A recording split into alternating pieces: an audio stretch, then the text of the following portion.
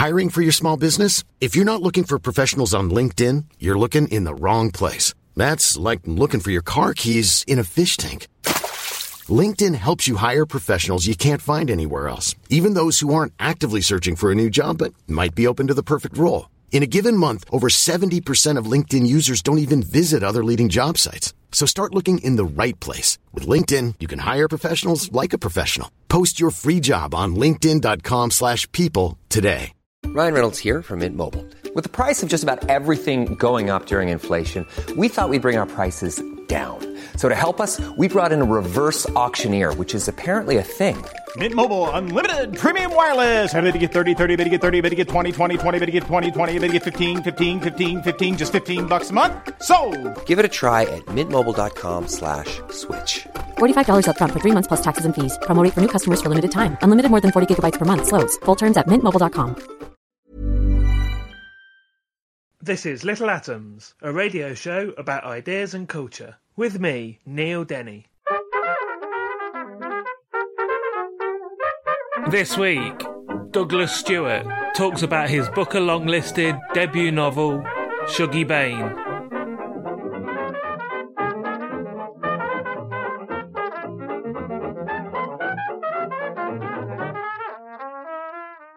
Douglas Stewart was born and raised in Glasgow. After graduating from the Royal College of Art in London, he moved to New York City, where he began a career in fashion design. His work has appeared in The New Yorker and on LitHub, and his first novel, Shuggie Bain, which we're going to be talking about today, has also recently been longlisted for the Booker Prize. Douglas, welcome to Little Atoms. Oh, thank you for having me, Neil. So, first of all, how would you describe the novel? Well, the novel's actually probably quite hard to describe, but at its heart, I think it's a love story. It is a love story between a mother and a son who are both going through quite a difficult time as the city they live in and love, Glasgow, is decaying around them. Shuggie Bain is the portrait of the Bain family, who are really struggling to survive in 1980s Glasgow.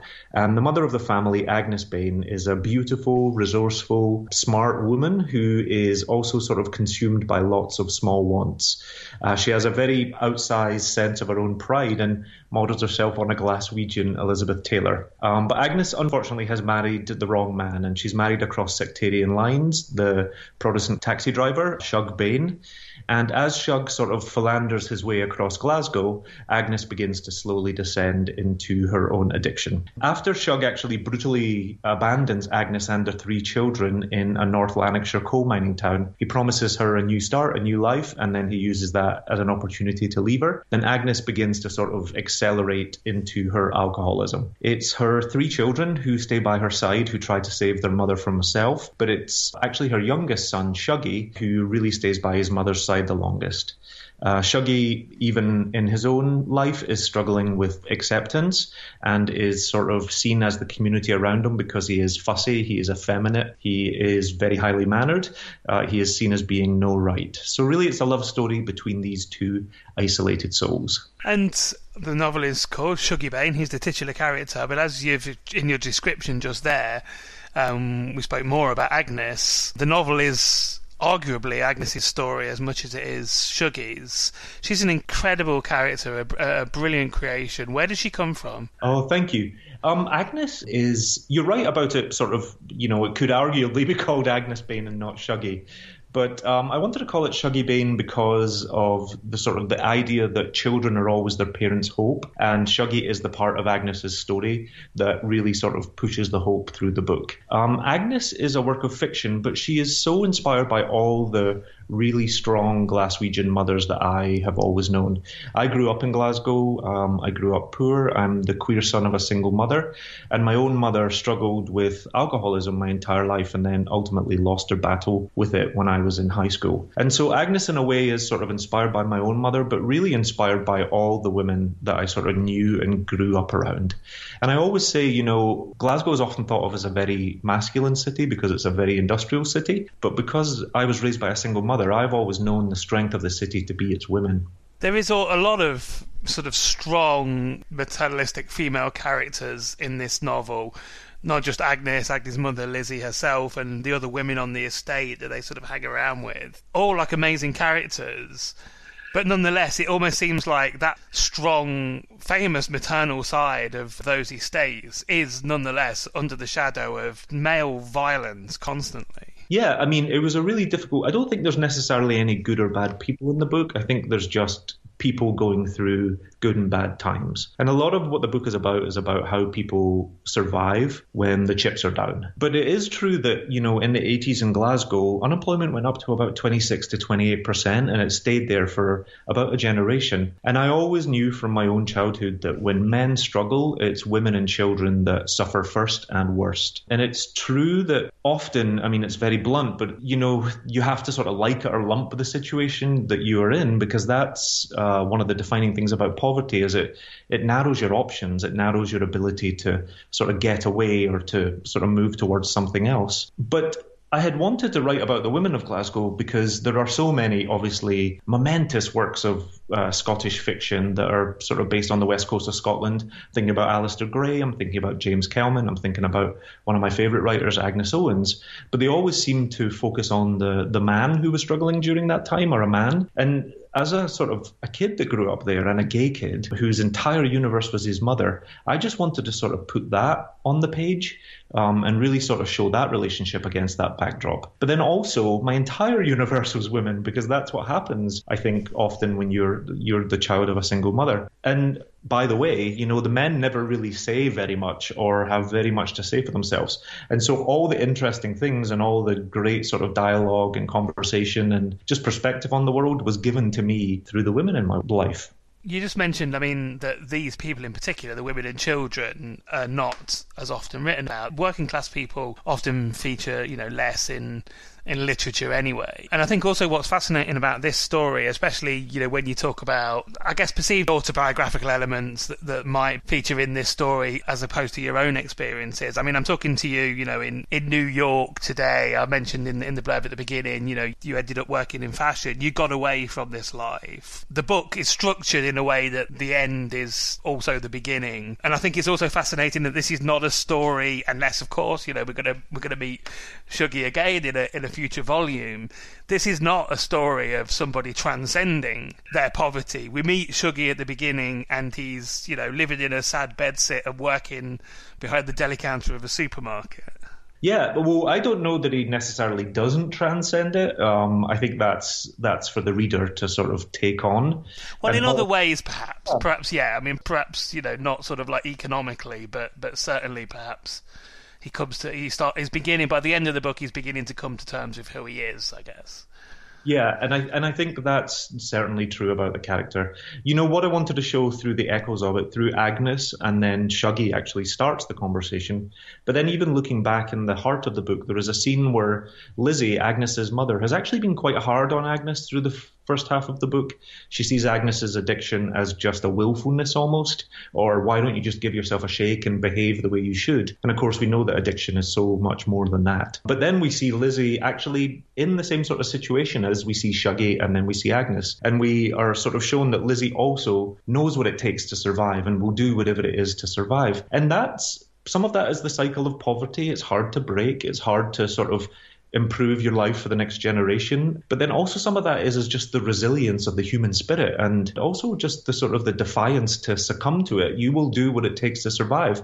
And I think that's quite a beautiful thing. In terms of my own sort of story, you had mentioned about how I had sort of gotten away from it. I never think of it in those terms, Neil. I never thought that I'd gotten away because, as I'd said, you know, my mother died when I was in school and I never knew my father. And so by the time I became a young man, I was just sort of untethered.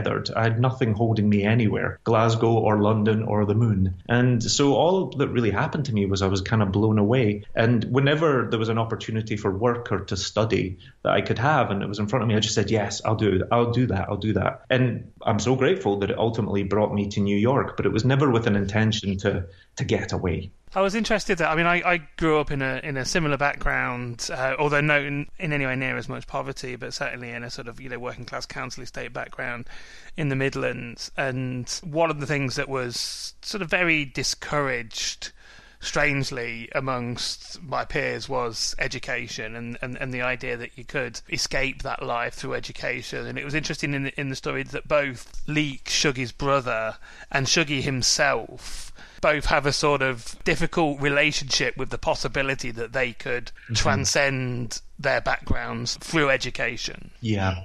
I mean, just to talk personally about myself and then about the book, I'm the first person in my family too who also went to college. And part of that as a young man was I was the generation that sort of came of age at the end of the 80s, at the beginning of the 90s. And so I'd seen my father and my uncles and all the men on the housing scheme put out of work with nowhere to go. It was too late to pivot to more training or to something else. And when they were turned away from shipbuilding, they couldn't go into coal, they couldn't go into steel because it was all closing in succession. And that sort of, in my own life, also decimated my older brother and my brother-in-law and everyone else because they had been guaranteed this sort of very honest, hard-working life in the trades. I mean, we were all happy to do that. But just because I was a couple of years younger, I could see the effect that it had on them and sort of see how they had sort of been left without options because the thing they thought was going to happen just wouldn't be able to happen. And so I had no idea what education was. And actually my own education was just so disjointed. I mean, between sort of some bullying that I went through, between having to miss a lot of school to look after my mother and then just some other things, the piece that wasn't inside me, my education was really sort of disjointed. But by the time it came to leave school, there was nowhere else for me to go. And so I was lucky to sort of be trained in textiles and textile manufacturing, thinking that was a good art-based trade to take me in. And education has certainly absolutely changed everything in my life. And it's really sort of transformed and given me the options I've been talking to you about. And I think I only had the benefit of that because I could see how much the men in my family were struggling.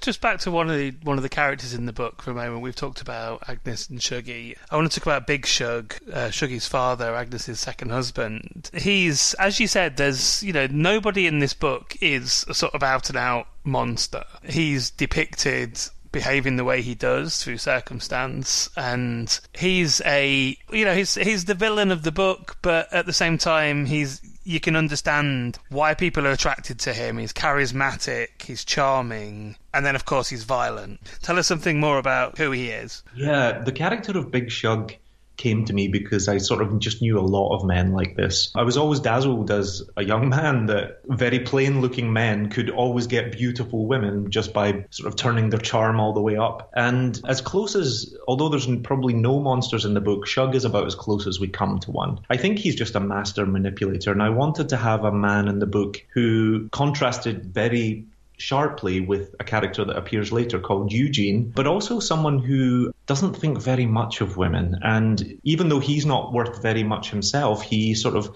uses women in a way just to get his own ends and his own gains. I was thinking an awful lot in writing the book about Alexander Trocchi's Young Adam and with Joe the Barge Hand, who sort of also is this sort of master user. He's a little bit more sort of maybe ham-fisted about it and doesn't have such a grand architectural plan of how he's using people, perhaps. And he's more opportunistic, I guess is the word. But he also is one of those men who just uses women in a way with such little regard. And I was thinking a lot about that when I was writing the character of Shug, because I also think, to go back to our earlier conversation, women of my mother's generation and women that I grew up around really oftentimes had to like it or lump it. And if you married the wrong man, it was a difficult thing to sort of get out of that marriage because of religious expectations. But it was also a difficult thing to get out of that marriage because of socioeconomic needs.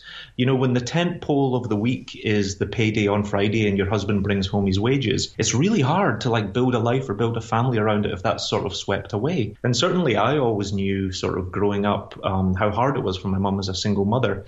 And I think Shug as a character exploits that, right? Exploits almost the trap that the women in his life are in. And of course, as you've already mentioned, Agnes marries across religious lines, so she also has this, this idea, I guess, that everybody expects. Like Lizzie is always criticising her for marrying Big Shug in the first place. So of course, she always has this, I guess, doesn't want to hear "I told you so."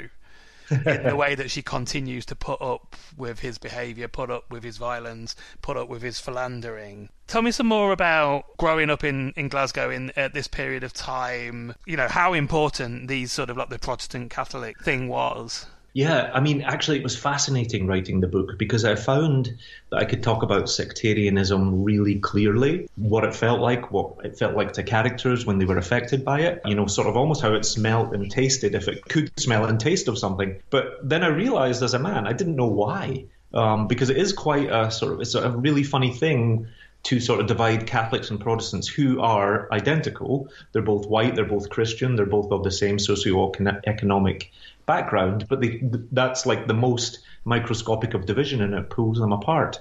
And so I actually had to go away and sort of research the origins of sectarianism, and that brought you into like Irish immigration and everything else that affected Glasgow and the unions and all these other things. But sectarianism for me as an experience happened on different sort of frequencies and wavelengths. I am the child of a sort of mixed marriage, I guess you would say. My mother was Catholic, my father was Protestant.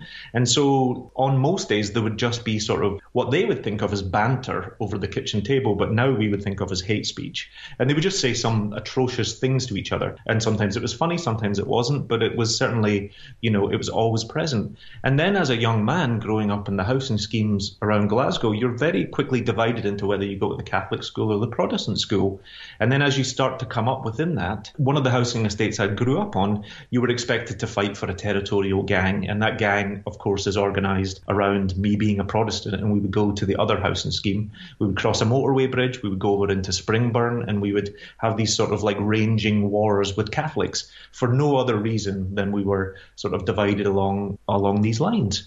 But sectarianism is definitely something that I think plays a part in most working class lives. And you'll also know that, or maybe you don't know, but Glasgow has the second largest Orange March after Belfast. And I was fascinated to find that out when I actually did research, because I think that's just staggering.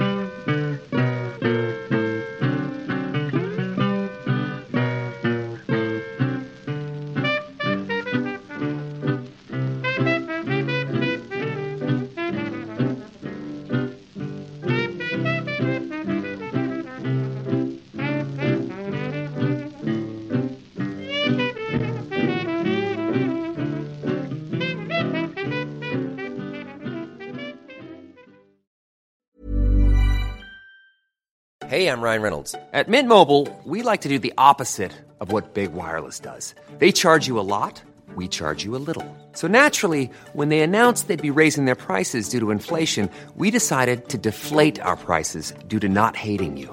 That's right. We're cutting the price of Mint Unlimited from $30 a month to just $15 a month. Give it a try at mintmobile.com/switch. $45 up front for 3 months plus taxes and fees. Promo rate for new customers for limited time. Unlimited more than 40 gigabytes per month. Slows full terms at mintmobile.com.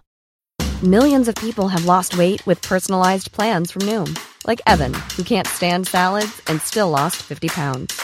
Salads generally for most people are the easy button, right? For me, that wasn't an option. I never really was a salad guy. That's just not who I am. But Noom worked for me.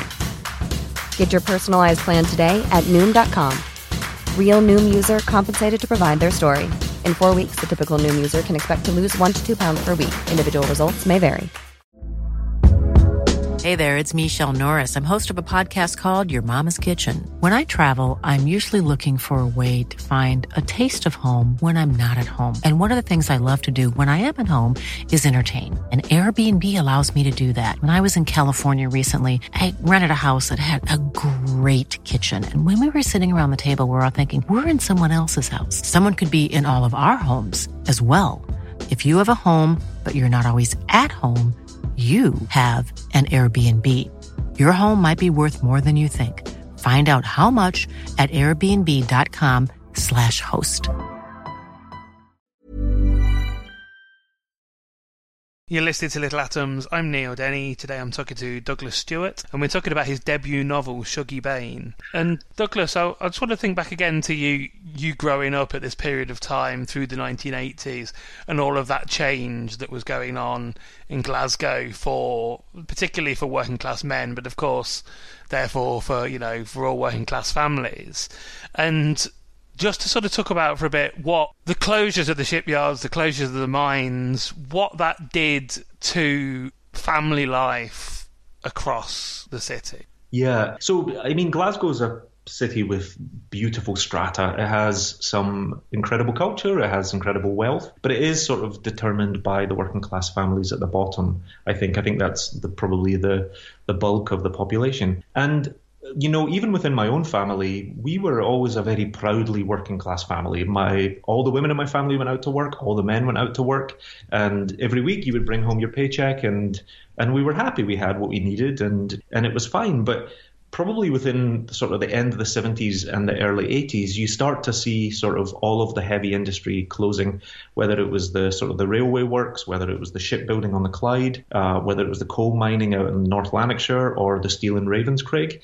And I think from my perspective, because I was the son of a single mother ultimately, after her own marriage dissolved, so much was put on to what a man would bring home on a Friday or what he could used to provide for his family, even to the point where there's so many stories about my granny would let my granddad go and drink some of his wages on a Friday, but she would always set her watch, so she would go dig him out of the pub by 8 p.m. on a Friday night so he didn't drink too much, but she would never go before 8 because she had to allow him those 2 hours.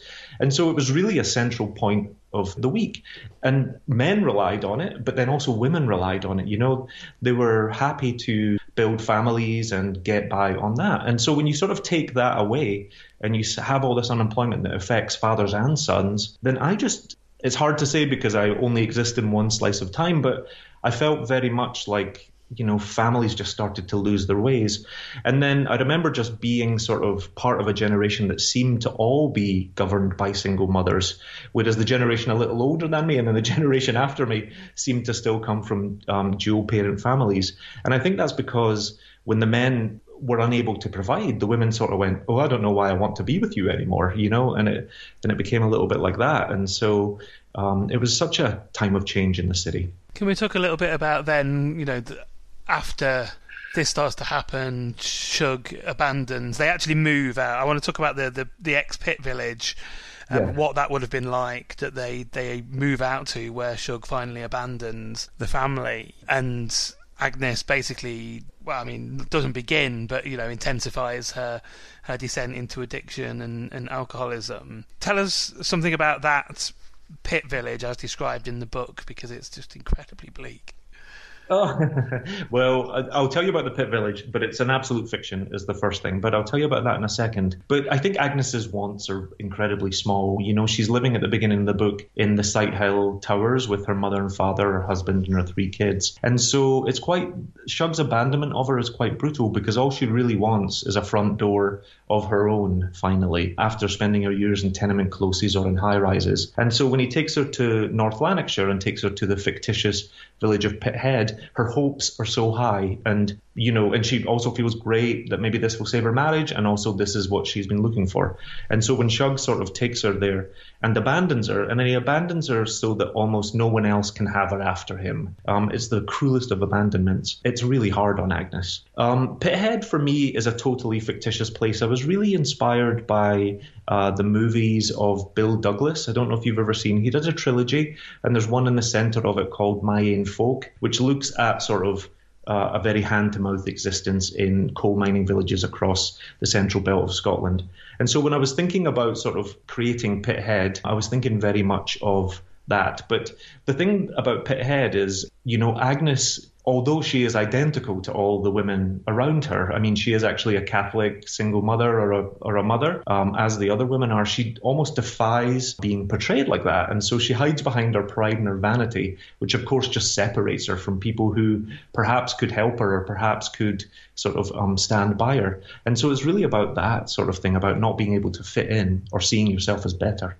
Can we talk about the process of writing? This is your debut novel. Let's talk about the process of how this novel came together. And I guess I want to talk also about, again, bearing in mind that this is the background you come from yourself, just writing about this stuff, writing about violence, alcoholism, misogyny. It's hard read in places, and it must have been a lot of hard memories. Yeah, I definitely can't lie. It was hard to read in places, but ultimately I think if you can take trauma and turn it into art, or if you can take trauma and release it onto the page, I think it's healing. And so I cried a lot when I was writing it, but ultimately at the end of it, I felt better for having written it. Now, it is a work of fiction, Neil, I'll say that again, because very quickly when I sat down to write the book about 12 years ago, the characters just eclipsed me. They just sort of started to dwarf me, and their voices and their experiences, you'll know from reading the book that it spans quite a period of time, and it also takes in a real chorus of sort of experience.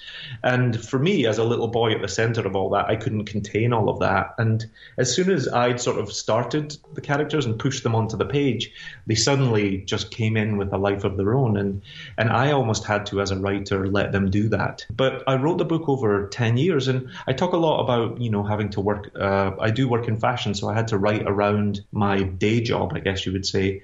But also it took 10 years because I was just loving sort of spending time with the characters and with the world. I was writing it only for me because I didn't ever know if it would be published. I didn't ever know if I would be a published writer. And so I put no pressure on myself, and I just wrote what I saw, and I wrote what I felt, and I wrote what I loved. In a lot of ways, that's why it took 10 years, because I just couldn't let go. But the process was sort of really about letting the characters tell me. The book actually, the first draft of it came out of chronological order. So I actually began in the center of the book and then wrote the scenes as they sort of appeared before me. And just one more question for me, and then I'll get you to read a bit of Sugibane for us, if you would. The book's it's a debut novel. It's been longlisted for the Booker. What did that mean when you heard that news? Oh, I mean, it means everything. It was so unexpected, and it's just wonderful news. But, I think when you write a book, you almost can't ever hope for things like that, because the chances are you're just not going to be on that list or any prize list. And so the job or the goal is just to focus on writing through good news and bad news and be able to sort of come back to the page. And when I wrote the book, I just didn't have any expectations for it at all, Neil. And so this is just mind-blowing. I'm so honored. And then, of course, it transitions into a little bit of anxiety where you're like, I hope I represent Scotland well, and I hope I make everybody proud. And so, but it's fantastic. The reading I'd like to do for you today, Neil, is actually from the heart of the book. This appears about halfway through the book, and I think it's a lovely vignette of Shuggie and Agnes's relationship. Agnes, after drinking for several years, has found this real period of sobriety, and Shuggie, like most children, has been waiting for it and hoping for it, and he can't quite articulate it, but he certainly can feel this change in his mother. And so this is where we're entering the period of hope. Every weekday before the last bell, Shuggie's guts would tighten, and he would raise his hand and ask most politely to be excused. Doe-faced Father Ewan would inwardly curse the little boy who seemed regular as clockwork. At first he would ask the boy to wait, just wait the extra 15 minutes till the school day was finished. Shuggie, always biddable, would nod with a wince and sit cocked slightly to the side, looking to be in genuine, desperate need. His wincing and huffing would soon start to distract the other children, and the father would acquiesce. Later, in the staff room, the soft-middled father would joke about what this miner's diet of boiled cabbage and ground mince might do for the clergy. The polite little boy, the only one who clearly knew the difference between may I and can I, had been getting the cramps at 3:15 almost every afternoon of the school year. Father Ewan had come to set his watch by it. So Shuggie would spend the last minutes of the school day sat on the low toilet. He would take his trousers down, only to be safe, but he came to know it was indigestion. It was the burning bile of anticipation, the rising fear of what might lie at home. Agnes had gotten sober many times before, but the cramps had never really completely gone away. To Shuggie, the stretches of sobriety were fleeting and unpredictable and not to be fully enjoyed. As with any good weather, there was always more rain on the other side. To have marked her sobriety in days was like watching a happy weekend bleed by. When you watched it, it was always too short, so he just stopped counting. The boy could not remember the change in himself. At what point the cramps died away and things became different was unclear. He could remember coming home from school one Friday in November and standing outside the house as he always did. Every small detail of the house told of what lay within. This evening, the curtains were drawn tight against the cold and the lamps were on. His stomach lifted in hope. Shuggy opened the front door a crack, just enough so he could hear the hum of the house. He knew what to listen for. Wailing and crying foretold a bad night. She would want to hold him in her arms and tell him stories of the men who had broken her. If there was the sound of country guitars and sad melancholy singing, then the warm moistness of shit would start to wet his underpants. To hear his mother on the telephone was not always a bad sign. He had to creep in between the front door and the draft door to listen very closely to the tone of her voice, push his ear right against the cold dimpled glass, and hold his breath. She didn't have to be crying or screaming or slurring her words for the drink to be in her. It could still be there. It made her overly polite, a false Milgai accent full of long-syllabled words.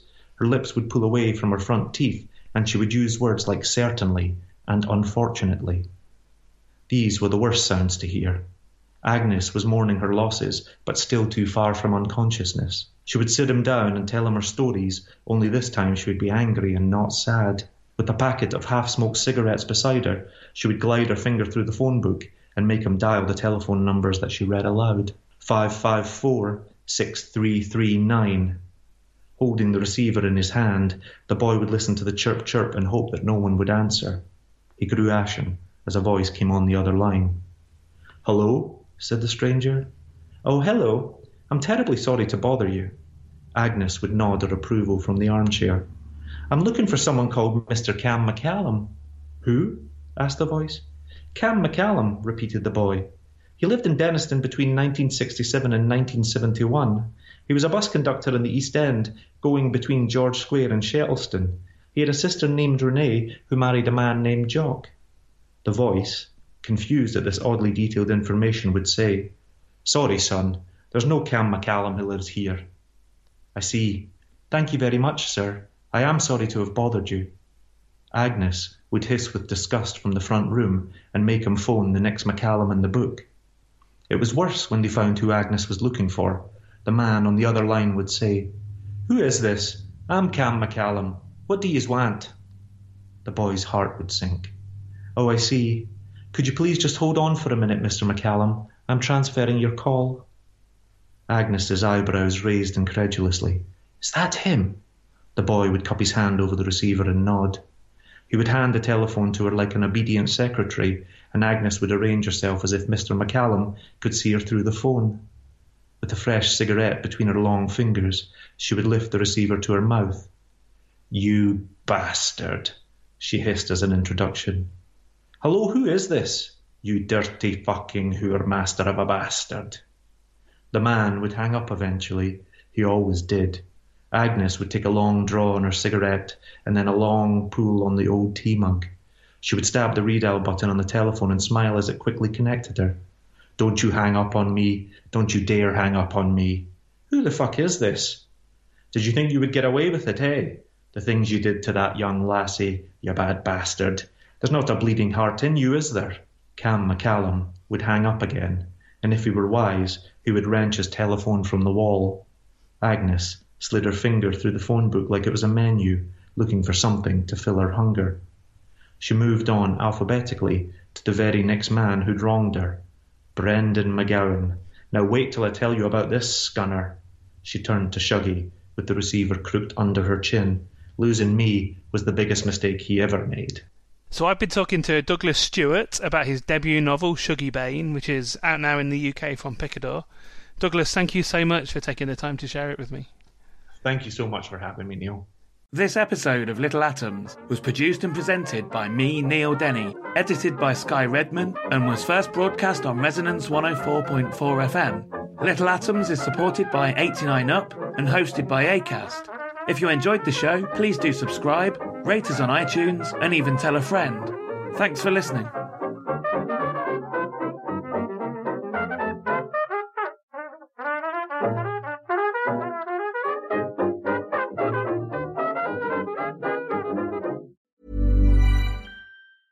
Mom deserves the best, and there's no better place to shop for Mother's Day than Whole Foods Market. They're your destination for unbeatable savings, from premium gifts to show-stopping flowers and irresistible desserts. Start by saving 33% with Prime on all body care and candles. Then get a 15-stem bunch of tulips for just $9.99 each with Prime. Round out Mom's menu with festive rosé, irresistible berry chantilly cake, and more special treats. Come celebrate Mother's Day at Whole Foods Market. Even when we're on a budget, we still deserve nice things.